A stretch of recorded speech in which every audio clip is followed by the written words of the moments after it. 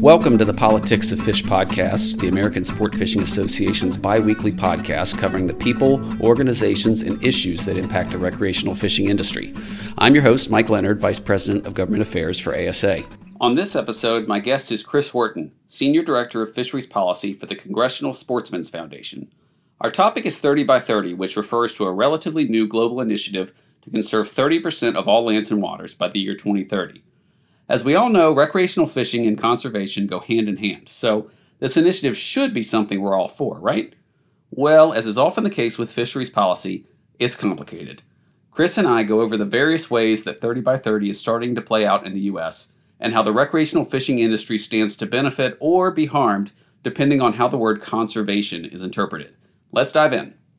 All right. Well, welcome, Chris. So first things first, before we get into this fishing policy talk, let's talk a little bit about the fun side of fishing. So, Chris, you recently had some luck fishing down in St. Lucia. So tell us about that fun little adventure you had. Yeah, my wife and I'm fortunate that she's put up with me for 30 years. So we wanted to go somewhere we'd never been this year. So we went to St. Lucia, and I picked it for two reasons, for the fishing and for the diving. And the fishing did not disappoint in that I had never caught a blue marlin before and managed to catch my first. They're a powerful fish, as you might imagine. I was not disappointed in that regard at all, and had a good captain that took great pains to keep the fish in the water as we were trying to get the hook out. Got the hook out pretty quickly, revived the fish, and he went straight down. So it was just a great trip. My wife was taking pictures and filming it all, and just as excited.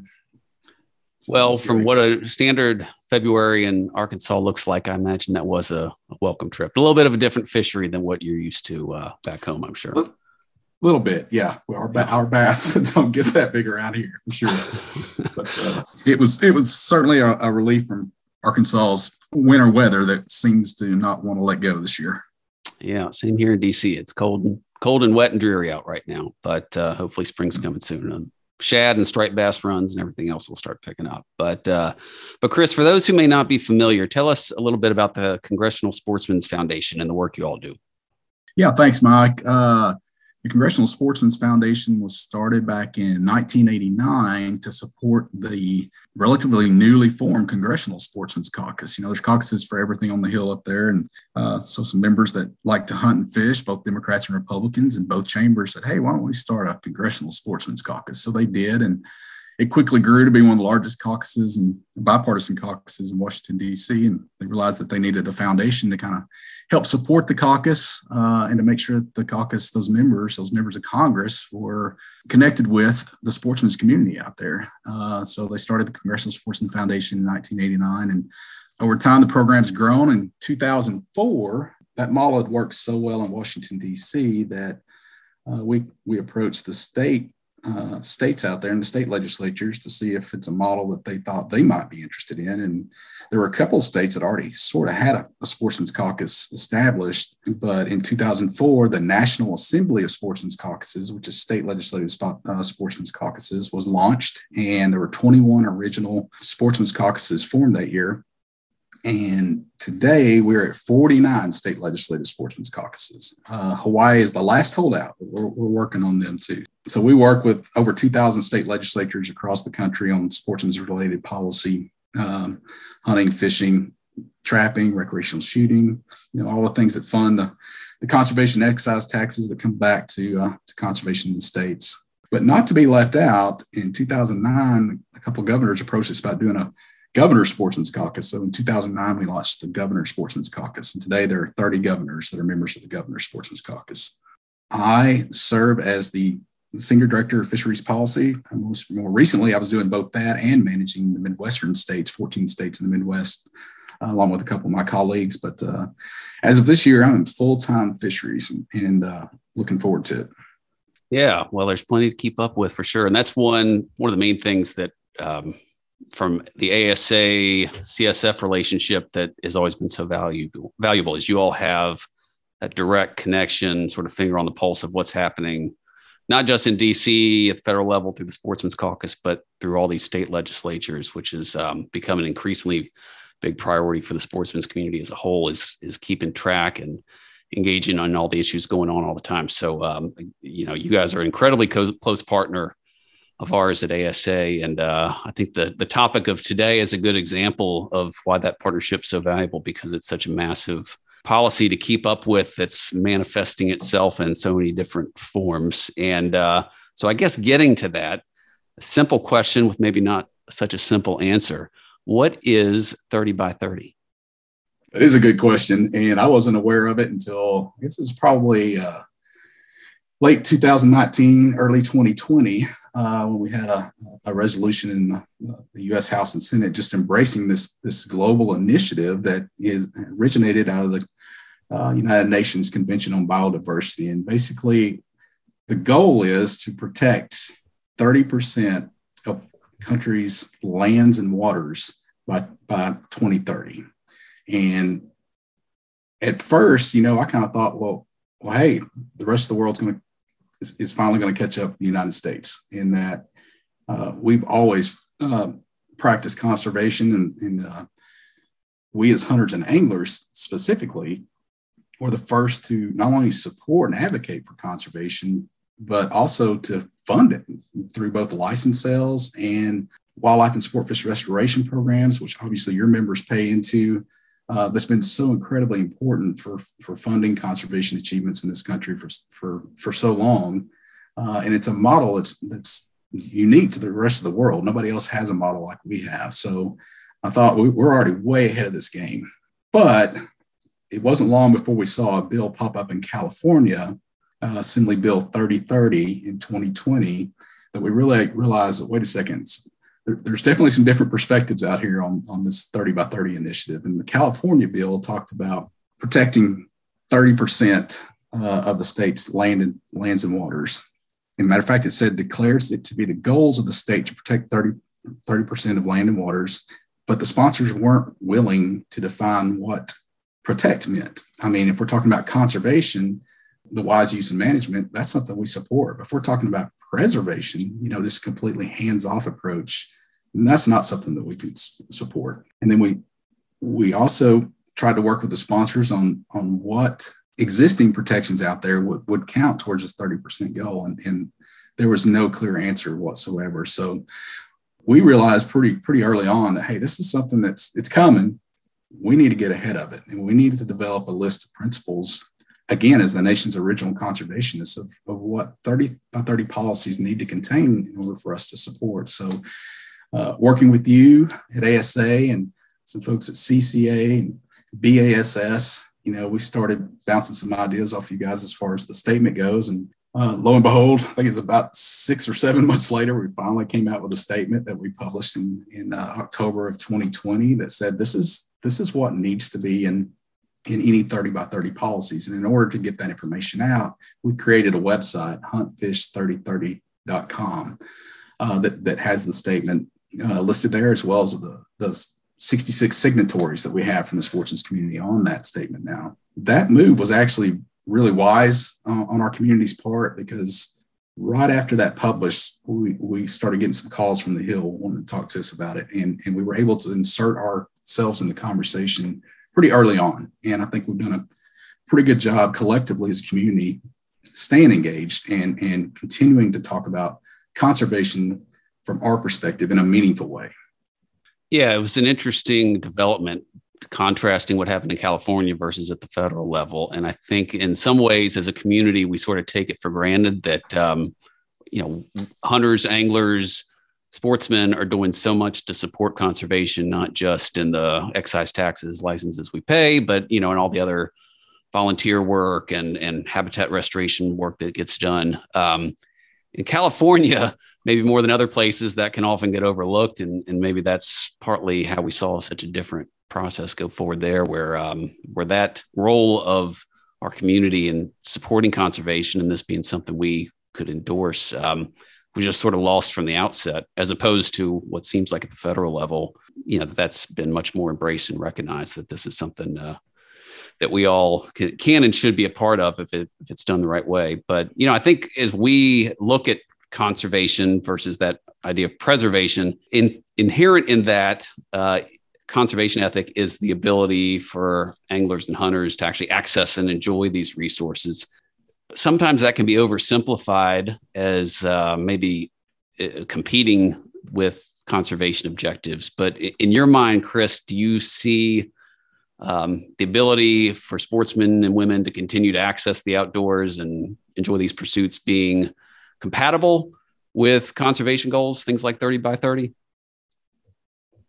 100%. I mean, people really don't value what they're not connected with. And hunters and anglers have an inherent love for fish and wildlife in the outdoors. And again, going back to the fact that we've funded the conservation for close to almost 100 years now, when the Pittman-Robertson Act was passed, and long before that, more than 100 years for many state natural resource agencies and licensed dollars. And we've always advocated for regulating our activities to make sure that we have healthy, sustainable resources. And in that care, the fact that we pay attention, that we're usually the first to know that, hey, the fishing's not nearly as good as it used to be in this area, or, off this coastline or in this particular lake, and expressing those concerns with biologists and working with them to understand what the problem is, and supporting whatever regulatory or legislative efforts need to happen in order to help fix that problem. So they absolutely are compatible. And I'd argue that our critters out there, fish and wildlife, need us as much as we need them. Yeah. So jumping back to the process, you mentioned the state bill in California. You've mentioned early conversations at the federal level. Bring us up to date on, I guess we'll start at the federal level. Where are things currently in terms of 30 by 30 moving forward within the current administration? Yeah, Mike, early in Biden's administration, I believe it was January of 2021, he issued an executive order that dealt with climate change. And within that executive order, there was a directive for developing a plan for achieving 30 by 30 here in the United States, and gave the agencies responsible for leading that effort, which was the Department of Interior, the Department of Commerce, the Department of Agriculture, and the Council on Environmental Quality. Those four agencies were tasked with coming up with a report in 90 days. And then we, after that executive order was released, we as a community got together with the various agencies. We set up meetings with the Hunt Fish 30/30 Coalition and the various agencies, and began having conversations with them about what 30 by 30, what conservation means from our community's perspective. And it was very engaging dialogue, and we were very optimistic that the report, when it finally did come out, would be favorable. And it was. The American the Beautiful report was released, I believe, 1st of May in 2021. And it contained a lot of the principles that were in our Hunt Fish 30 by 30 statement. And the Hunt Fish 30 by 30 Coalition was highlighted as one of the groups right up front that they engaged with and drew from. So things were headed in the right direction. The next step in the process as a result of that report is to develop the American Conservation and Stewardship Atlas. And that's basically going to serve as our baseline as what counts. Where are we already? And last October, again, the coalition kind of came together and put together a pretty comprehensive document on both the terrestrial and freshwater and marine side on what we think should count. And, we're kind of at the opening of the funnel here. So we're trying to get everything we can that we know are good conservation programs to be included in this atlas. And the administration released a progress report basically in December, which didn't have a whole lot of updates, but it's still saying kind of the same things, that, it still includes hunters and anglers as critical stakeholders in this whole process. So at the beginning of this year, they put out a call for comments through the Federal Register on what should be contained in the atlas. So we went back, as you know, and took a closer look at our recommendations and kind of distilled those down a little bit further into criteria as to what should count in the document. We just submitted those several days ago. So the next step will be to continue to engage with the administration on, what they're thinking with it as far as this atlas goes, and to be able to advocate for a lot of the programs that already exist out there that have contributed so much to conservation over the years and could do so much more if we can drive resources there. We don't really need to reinvent the wheel here in the U.S. We can make that wheel better, but it's going to require some resources. Yeah, so we seem to be on the same page in terms of kind of overarching vision for conservation and how this initiative fits in. But I guess as we're providing input to hopefully plug into this atlas, which I guess will sort of be the measuring stick for what counts, what doesn't count, where we're at currently. Can you talk some more about those types of programs that we think are successful and what makes this fairly complicated? In addition to all the different agencies involved in, is you got different programs that apply terrestrially, on the land. You got sort of in your freshwater, lake, river, stream programs, and then you've got your marine environment, and they're all a little different and require different needs and have different challenges. I guess the oversimplified thing would be to just sort of wall it all off and not let anybody do anything 30% of these areas. But I don't think that's what we're advocating for. So what are some of the types of conservation programs that we as a community think should fit in and be included as this atlas is coming together? Yeah, that's a good question. It's a very broad question, as you well know. And if you look at it from kind of the terrestrial side, we already have a lot of our USGS GAP 1 or GAP analysis 1 and 2 are in pretty well protected, that's wilderness areas and monuments out west. But, to really get to 30%, you're going to have to work with private landowners, because in the eastern half of the country, most of the land is private. But there's a lot of good conservation work already going on those private lands, whether it's through farm bill type programs such as the Environmental Quality Incentive Program or the Conservation Reserve Program. There's a number of programs out there that have a direct tie to correlates directly with wildlife abundance and healthy waters and reducing nutrient pollution. There's just a number of programs out there, not only from the federal farm bill top level and through the national things like the National Fish Habitat Partnerships, which although they get a little bit of federal money, they scrap to get it locally and usually match those federal dollars quite a bit. But in order to really have an impact, we've got to embrace those programs through those voluntary incentive-based type programs. On the marine side, that's a little bit different because we've got a lot of water that's federal waters, as you well know. And the Magnuson-Stevens Act is the strictest fisheries management law in the world. And we have highly regulated fisheries here in the United States. And we do a great job, I think, of conserving our marine fisheries resources just through our management practices.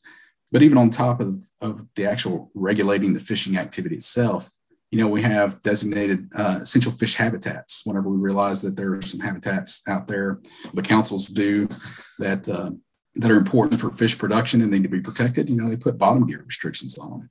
And the habitat area is a particular concern. So there's a number of things already existing within the council, Regional Fishery Management Council's jurisdiction, that they have and do implement whenever they see a need to conserve a particular habitat. And then if you look at things like reef fish management plans, you got coral management plans, you got coastal migratory pelagic management plans, highly migratory species management plans. So basically there's a management plan to make sure that we have sustainable, healthy fisheries resources from the bottom all the way to the surface. So there's a lot of overlap there. And so we're arguing that we're already pretty good here in the United States whenever it comes to areas that should be considered conserved. You add on top of that national marine sanctuaries. Most of them do allow fishing, which is, again, it's a compatible use, because again, we would be the first to advocate for changes in fishing regulations if there was a problem with the fishery and it was clearly identified that recreational fishermen were part of the problem. Yeah, it's one of the challenges with this discussion, particularly in the marine environment, is there's a lot of doom and gloom. The oceans are in crisis. We've got to save the oceans. But how you do that, when you look at what the real challenges are, which in a lot of cases are, pollution, runoff, disease with habitat like corals, plastics, warming seas, things that are well outside the control of fishing, but those are hard to address. So the one thing that's easier to address is let's just regulate fishing, but that's not necessarily going to tackle what are the true challenges. Not to say there aren't issues with certain fisheries that warrant some scrutiny, but as you said, the management system's largely there to respond. One of the hopes of this whole thing, and you and I've talked about it before when we first started trying to pull this coalition together, is if this is truly about conservation deliverables and identifying where our problems are and how we can work locally to enhance conservation and improve biodiversity, then that's what we're all about. And I think a lot of the efforts are going to have to be locally led, led by the states. I mean, they have the expertise to identify where the challenges are and to work with private landowners in addressing those. And talk about pollution runoff. Obviously, the hypoxic zone in the Gulf of Mexico is a great example where what goes on in the watershed beginning in Minnesota has an impact on our oceans. And I think through more emphasis on programs like the National Fish Habitat Partnership, or who knows, if we're fortunate enough to get the Mississippi River Restoration and Resiliency Initiative through, where we have a clear focus on improving habitat up and down the Mississippi River, that'll take care of those nutrient loading problems. So if that's what we're talking about here, that's something we're for, and we have been for. If we're talking about just drawing lines on a map and closing it off and patting ourselves on the back that, hey, we can serve this, we're out, because most of the time that doesn't actually even contribute to conservation. If you set up or block off a section of the national forest and call it a wilderness area, what happens when invasive species get in there? I mean, you can't even go in and do a controlled burn that might be able to wipe them out with one controlled burn because you can't bring mechanized vehicles into those areas. So from a conservation standpoint, locking things up simply doesn't make sense in a lot of cases. Yeah, you've highlighted certainly I've been struggling with this initiative of kind of how to feel about it, because you're right. If we're talking about good, legitimate conservation and proven models that are out there, and putting more emphasis on those, 30 by 30 can be a great thing. What I struggle with, and I think a lot of others struggle with, is trying to put kind of hard metrics on it and saying, 30% is the end all be all. If we only get to 29%, biodiversity is doomed. But 30%, to their credit, I think that's a lot of what we're seeing from the administration here, is sort of transitioning less on the 30 by 30 and more on the America the Beautiful theme of, let's focus on making sure these resources are properly conserved. We're focusing on programs that do a good job of conservation in a collaborative way, and maybe focus a little less on the hard numbers. But I guess in contrast to that, I did want to touch on, because we referenced it earlier, the great state of California, where those hard metrics and oversimplified sort of one size fits all management approaches is mostly what we're seeing in the state so far. So can you fill us in on the latest in California and maybe how that contrasts with everything we've been talking about at the federal level? Yeah, when AB 3030 failed, fortunately, in 2020, the Governor Newsom issued an executive order that basically directed the state agencies to kind of come up with a plan on how they're going to still achieve 30 by 30. So the California Natural Resource Agencies held a series of hearings or stakeholder presentations. I'm not even sure what they were really called, but we were pretty disappointed in that process, because the recreational fishing community was promised to, have a seat at the table during some of those discussions, and we didn't feel like we had one. So they recently came out this spring with or I guess it was at the end of last year, they came out with their pathways to 30 by 30 documents. So this basically describes how they're thinking they're going to get there. And one of the stark contrasts between California, which I guess probably isn't surprising to some, but the stark contrast between California is the way they look at protection is preservation, and more so.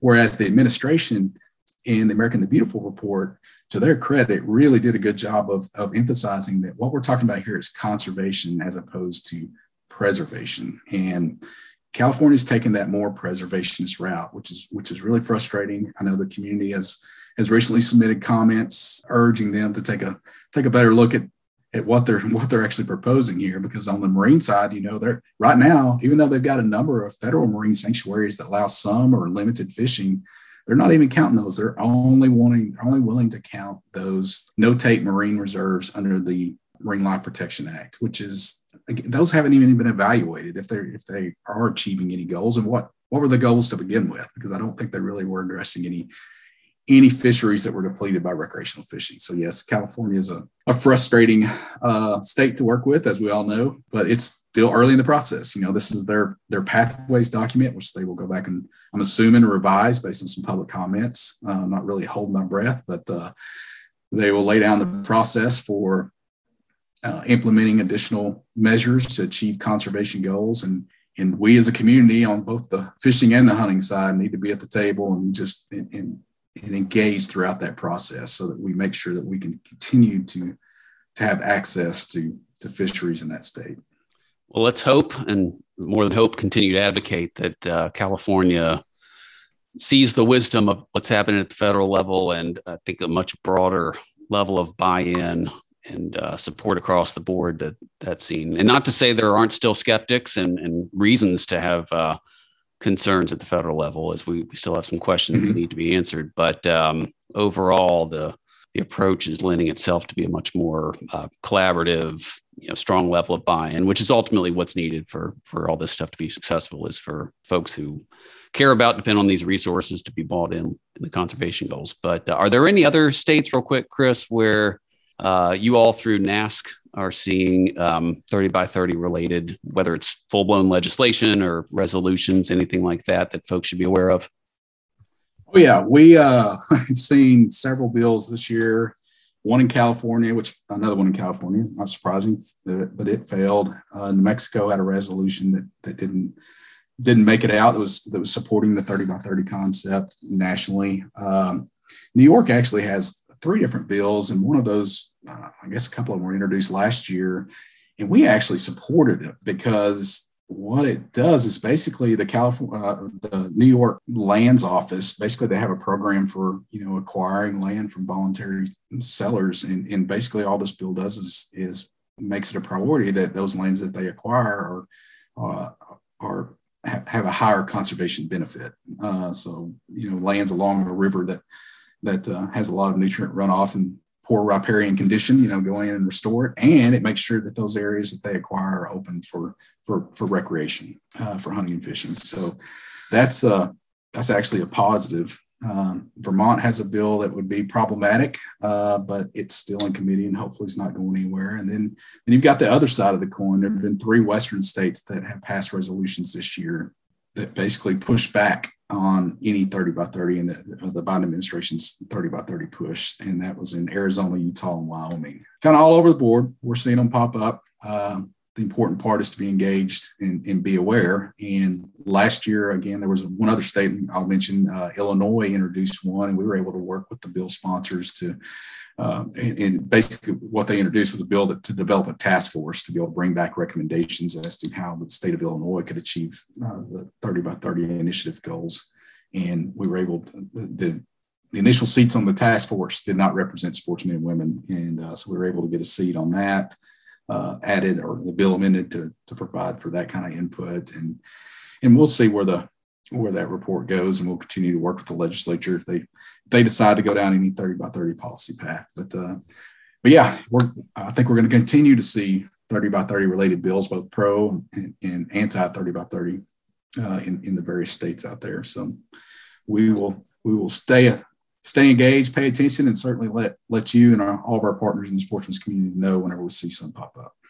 All right. Well, it shows the complexity in this work we do that you have a bill in California around this theme that is terrible and we all oppose it. And then you have a bill on the same theme in other states that we support. You'd think if 30 by 30 was bad, it'd be bad everywhere or vice versa. But it's really less about 30 by 30 and more about are we talking about conservation or preservation and what steps we take to get there. But appreciate all that you all are doing to organize the community and keep us on top of it and monitoring everything that's going on federal, state levels, not only on this, but everything else. And if folks haven't seen it yet, encourage them to go to the Hunt Fish 30x30 website, where we've got a position statement there and you can see all the groups that are involved and stay up to date. And anything you want to tout as far as keeping up with all the other work that CSF has going on? Yeah, I'd encourage you guys to sign up for our newsletter, The Sportsman's Voice, and where we put updates in there all the time about various legislation and policy that we're working on within individual states, both the hunting and fishing side of things. We also have tracking the capital. There's a tab at the top that deals with tracking the capitals, where we offer a free bill tracking software that you can sign up for. And whether if you're just interested in one state or a region or a particular topic across the country, you can sign up on that website, and it's free to you. We're providing that to all of our partners in the sportsman's community out there. So certainly check that out. All right, great. Well, thanks, Chris, for all the intel and continued work. And we'll, I'm sure, get you back on here at some point to either talk about 30 by 30 or the dozens of other issues that we're working on across the board. I'm looking right now at a picture of you holding some red snappers. Got a smile on your face when you're talking red snapper. A lot of times don't have a smile. Maybe we can get into the policy details of that one of these days too. But appreciate the insights as always, and look forward to having you back soon. Well, Mike, I certainly appreciate the opportunity, and I just want to say I think you're doing a great job with these podcasts. And even though you and I are on conference calls several times a week, matter of fact, we're on one together this morning, but I've never really realized that you had such a great radio voice. So whenever you're tired of dealing with politics, I think you definitely have a future ahead of you as a radio talk show host. Well, that's kind of you. It's probably less my voice and more about this fancy microphone we bought would make anybody sound good, but appreciate it anyway. So, all right, Chris, on that note, we'll end, and have a great rest of your day, and good luck with your next fishing trip too. All right, man. Thanks so much, Mike. Thanks again to Chris for taking the time to visit with us and share his insights on 30 by 30 and what's to come. We'll be back in a couple of weeks with the next episode, but in the meantime, please subscribe, give us a 5-star review, and share the Politics of Fish podcast with your friends, family, and colleagues. Thanks for listening, and tight lines.